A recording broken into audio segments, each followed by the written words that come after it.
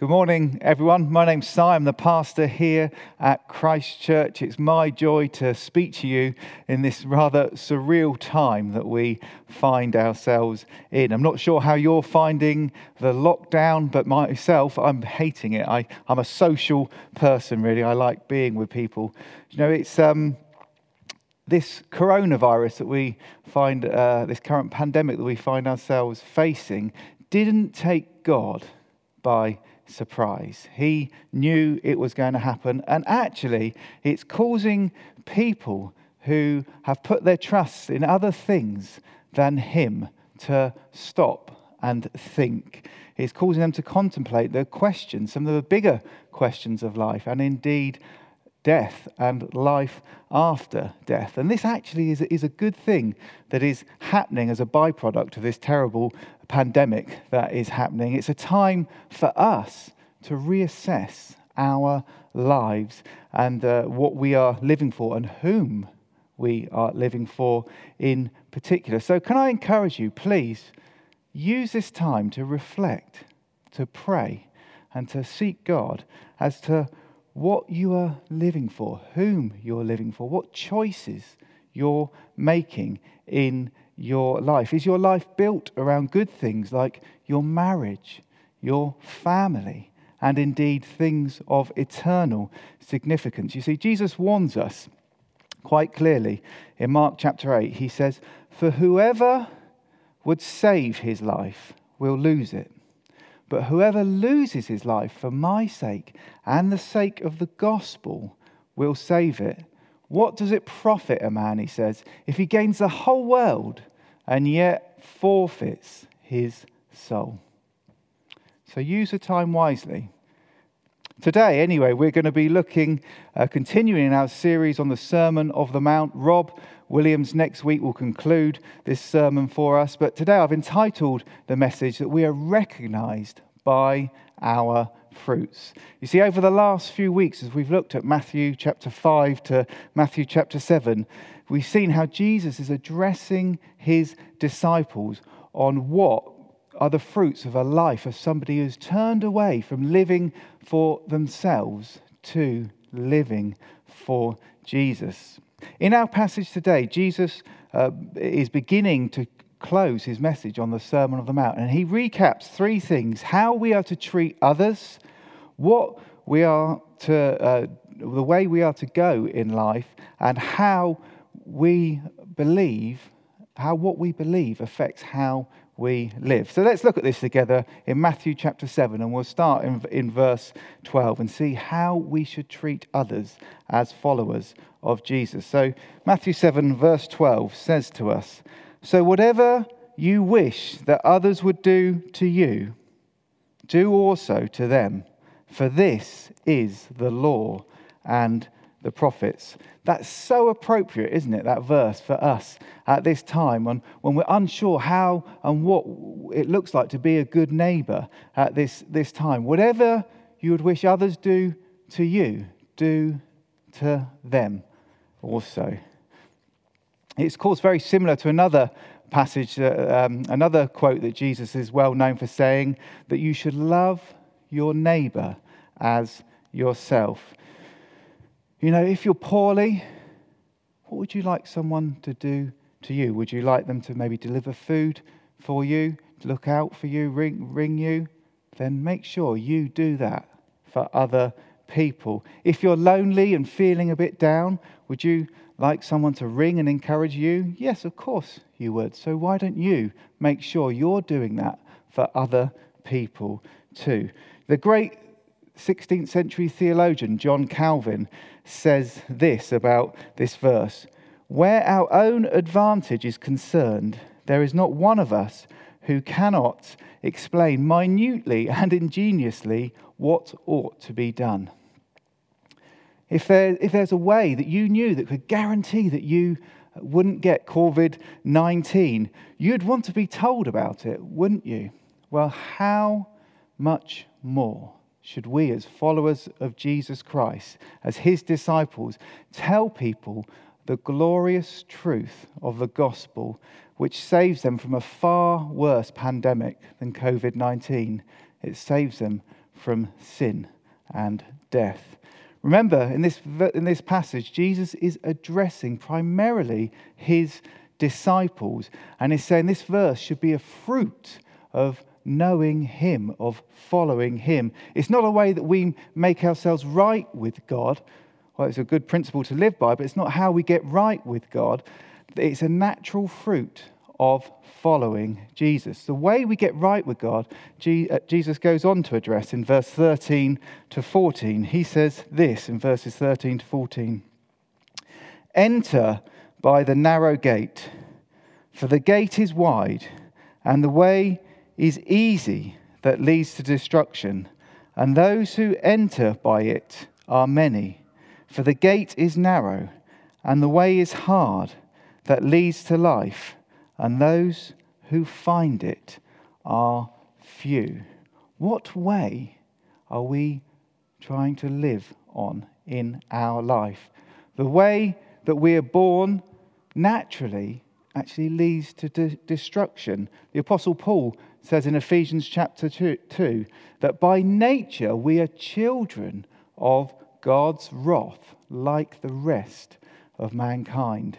The wide gate, the broad way, represents all mankind, naturally born, living for ourselves, our pleasures, our desires, even our own religious pursuits and efforts. You know, the religious folks of Jesus' day, the Pharisees, they were called, and actually many world religions today would teach that by our own efforts, if we're just good enough, if we just try hard enough, we can make ourselves good enough for God. Jesus, however, is very clear that this is not possible. He says, there is no one good except God. So how does one get off the wide path and enter through the narrow gate and travel along that hard way that leads to eternal life? Jesus is the answer. He says this in John chapter 10, verse 9. He says, I am the gate. Whoever enters through me will be saved. And in John chapter 14, verse 6, he says, I am the way, the truth, and the life. No one can come to the Father except through me. No one can get to heaven. No one can be saved except through Jesus. You see, Christ makes it very clear that we by ourselves in our own efforts are completely unworthy of God. We have no way of making ourselves acceptable to him. We deserve his judgment for how we have treated God primarily, but also how we've treated our fellow man as well. And yet, because God loves you, he has made a way through Jesus for you to know him, for your friendship, your relationship with him to be restored. Jesus was the only one who lived a perfect life, fully pleasing God. And yet in love, he chose to come down to earth and die on a cross for you and me, taking on himself the punishment of God that was due us.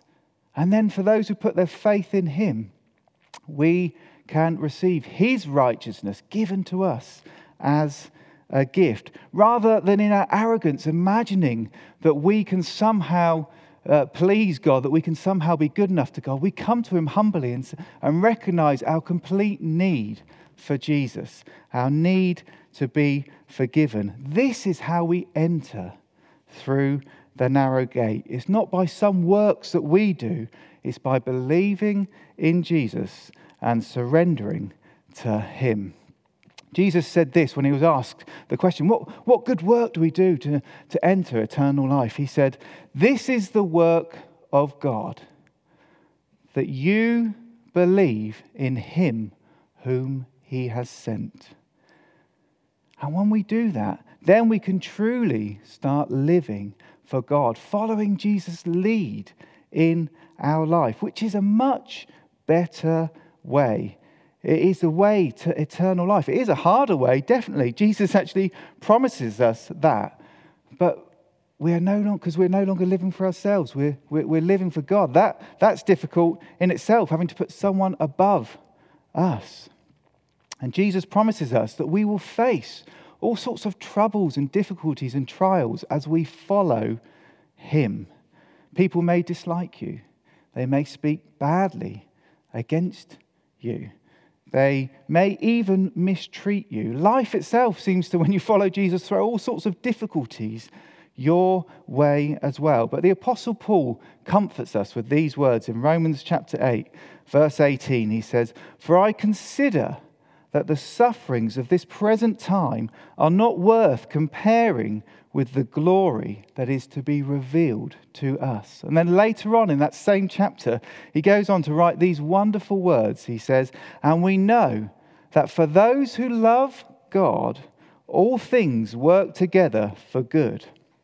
And of course, the good he's talking about there is not a physical thing here and now. It's a spiritual good, as the passage goes on to tell us that we will be transformed into the glorious likeness of Jesus. It's an eternal good he's talking about, as we will spend eternity with God, where God himself will wipe away every tear from our eyes, and he himself will reward us for every act of faith that we've done. Every time we've trusted him through difficult times and through hardships, God will reward us for that. Even in this current pandemic, as we trust him, God will reward us. It's a little bit like this. You're walking along a road with everybody else, and you're going to a destination you don't really know where, you're just following everyone else, and someone comes to you and says, "Look, actually, there's a much better way. If you go up to the top of that hill up there, life is much, much better." You're like, "Oh yeah, okay, yeah,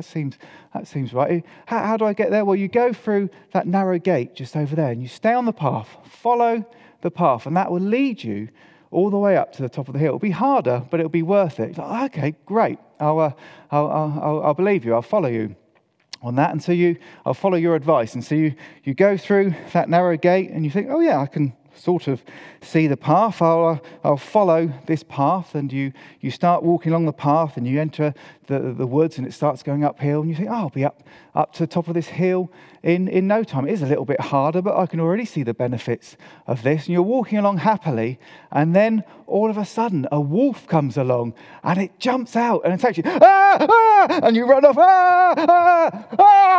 and you run, and then you suddenly think, "Oh no, I've lost the path. Where am I supposed to go? Well, I sort of that direction, so I think I'll make my way. Oh, this looks like it might be the path."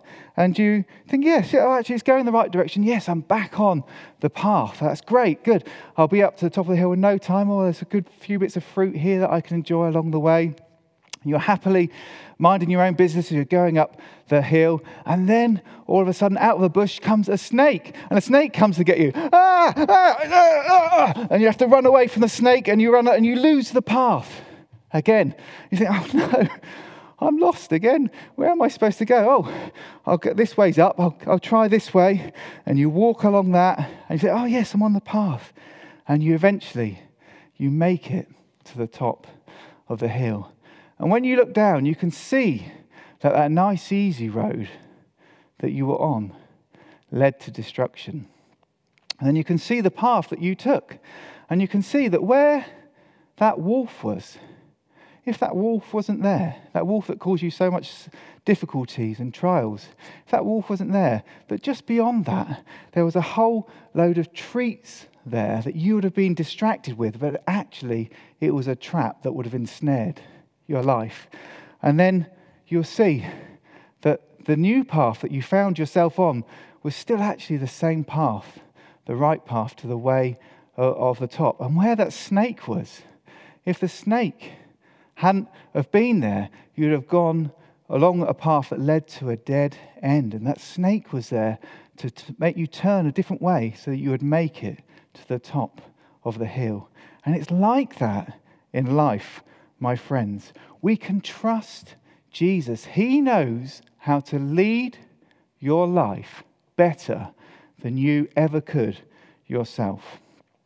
Finally, my friends, I want to look at how what we believe affects how we live.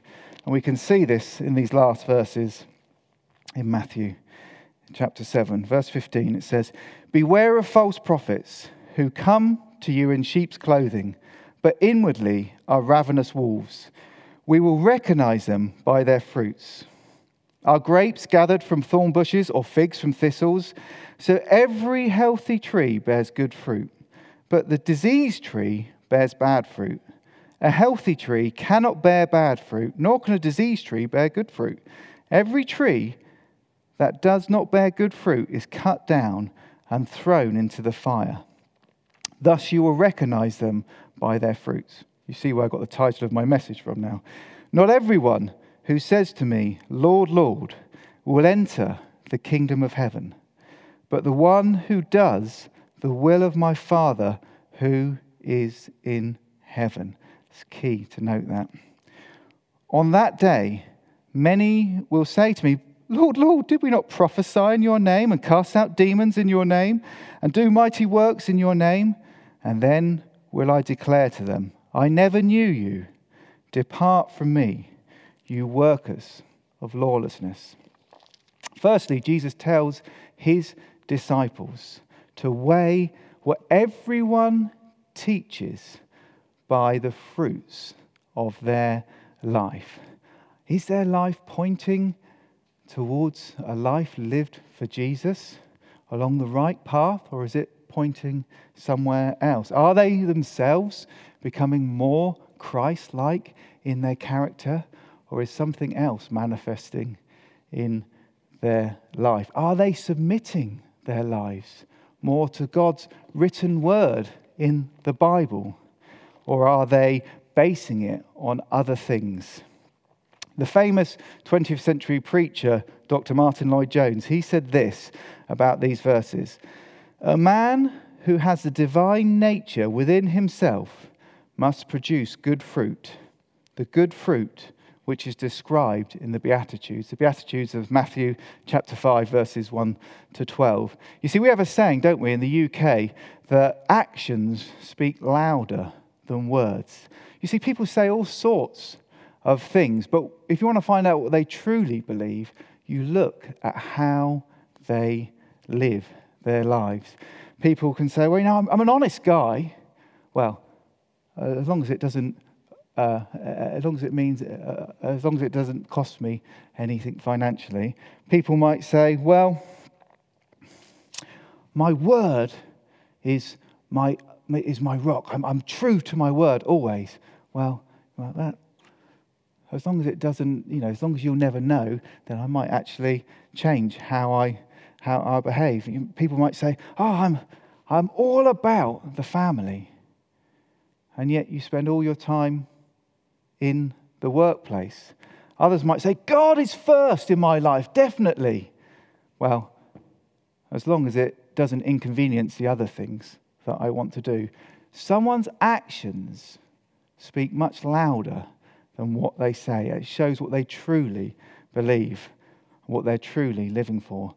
My friends, you will know them by their fruits, Jesus says.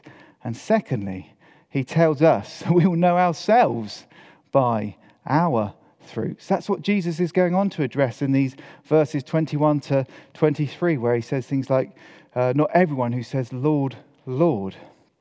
If you're truly living for Jesus, then the fruit that you will see growing in your life is found in Galatians chapter 5, verse 22 to 23. The fruit of love, joy, peace, patience, kindness, goodness, faithfulness, gentleness, and self-control.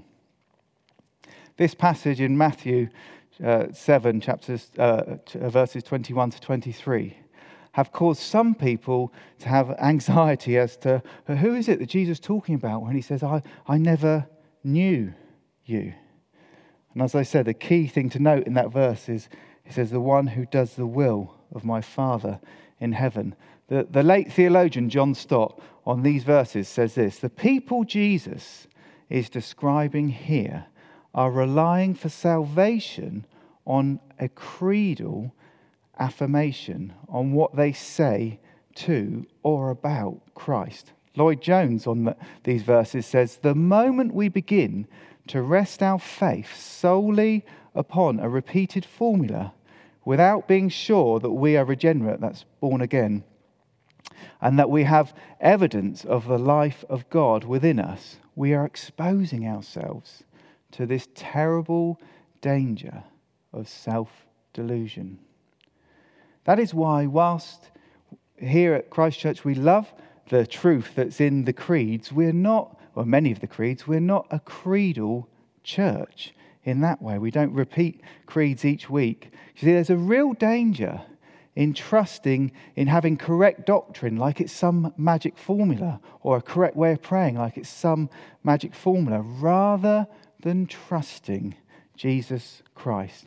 Correct doctrine by itself cannot save you any more than good works. Jesus said to the Pharisees, who were ardent people of trying to have correct doctrine, he said, you search the scriptures because you think that in them you have eternal life. And it is they that bear witness about me. And you refuse to come to me so that you would have life. And yet, when it comes to his disciples, Jesus prays this. And this is eternal life, that they know you, the only true God, and Jesus Christ, whom you have sent. Eternal life, salvation, is born out of relationship, not correct doctrine. Now, don't get me wrong, we need good theology. We love good theology here at Christ Church. But knowing the truth itself does not save you. The demons know the truth about God. It is a relationship with God that we have, the relationship with the author of life that we have through faith in Christ Jesus that leads to life eternal. Supernatural signs aren't a substitute, this passage will make clear, for a true relationship with God either. Because even the devil has power, the Bible tells us, to do signs and wonders. Judas Iscariot, Jesus' disciple who betrayed him, would appear to have done some signs and wonders in Jesus' name as well.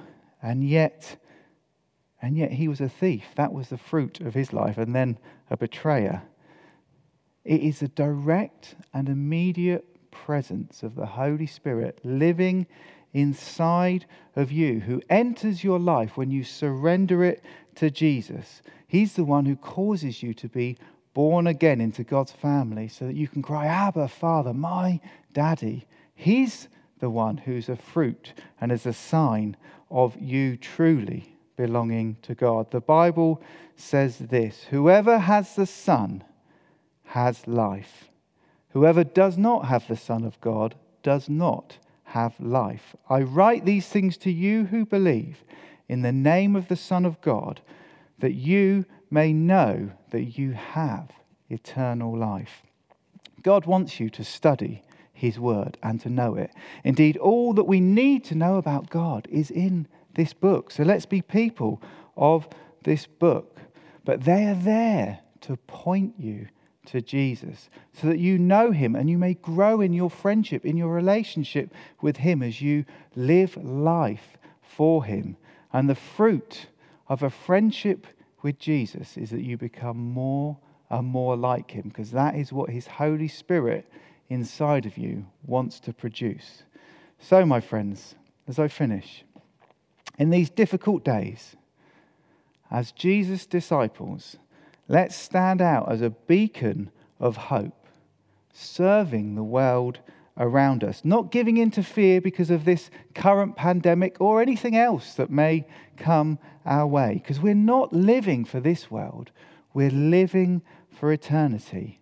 Let's seize this opportunity that God is allowing to shake our proud nation and point people back to Jesus, showing ourselves to be his disciples by the fruit of how we live our lives, demonstrating his love to others as we serve them as we would like to be served ourselves, and think of them not just thinking of ourselves, as so many people sadly are at this time. Jesus says, you will be recognized by your fruits. Does the fruit of your life show that you love Jesus? I hope it does. I'm sure it does for many. Let's continue to follow God, to love him, to press into all he has got for us. God bless you. It's been my privilege to speak to you this morning. If you're watching this and actually you don't know Jesus and you're thinking, yeah, I need to surrender my life to Jesus, then just pray this short prayer with me, and you can know that eternal life, that you can have the hope of eternal life that I've been talking about. Just pray this along with me. Heavenly Father, thank you for loving me enough to send Jesus to die for me. Please forgive me of all the things that I have done wrong. And through your Holy Spirit, help me live the rest of my life for you. In Jesus' name I pray this. Amen. Amen. Be blessed. Speak to you soon.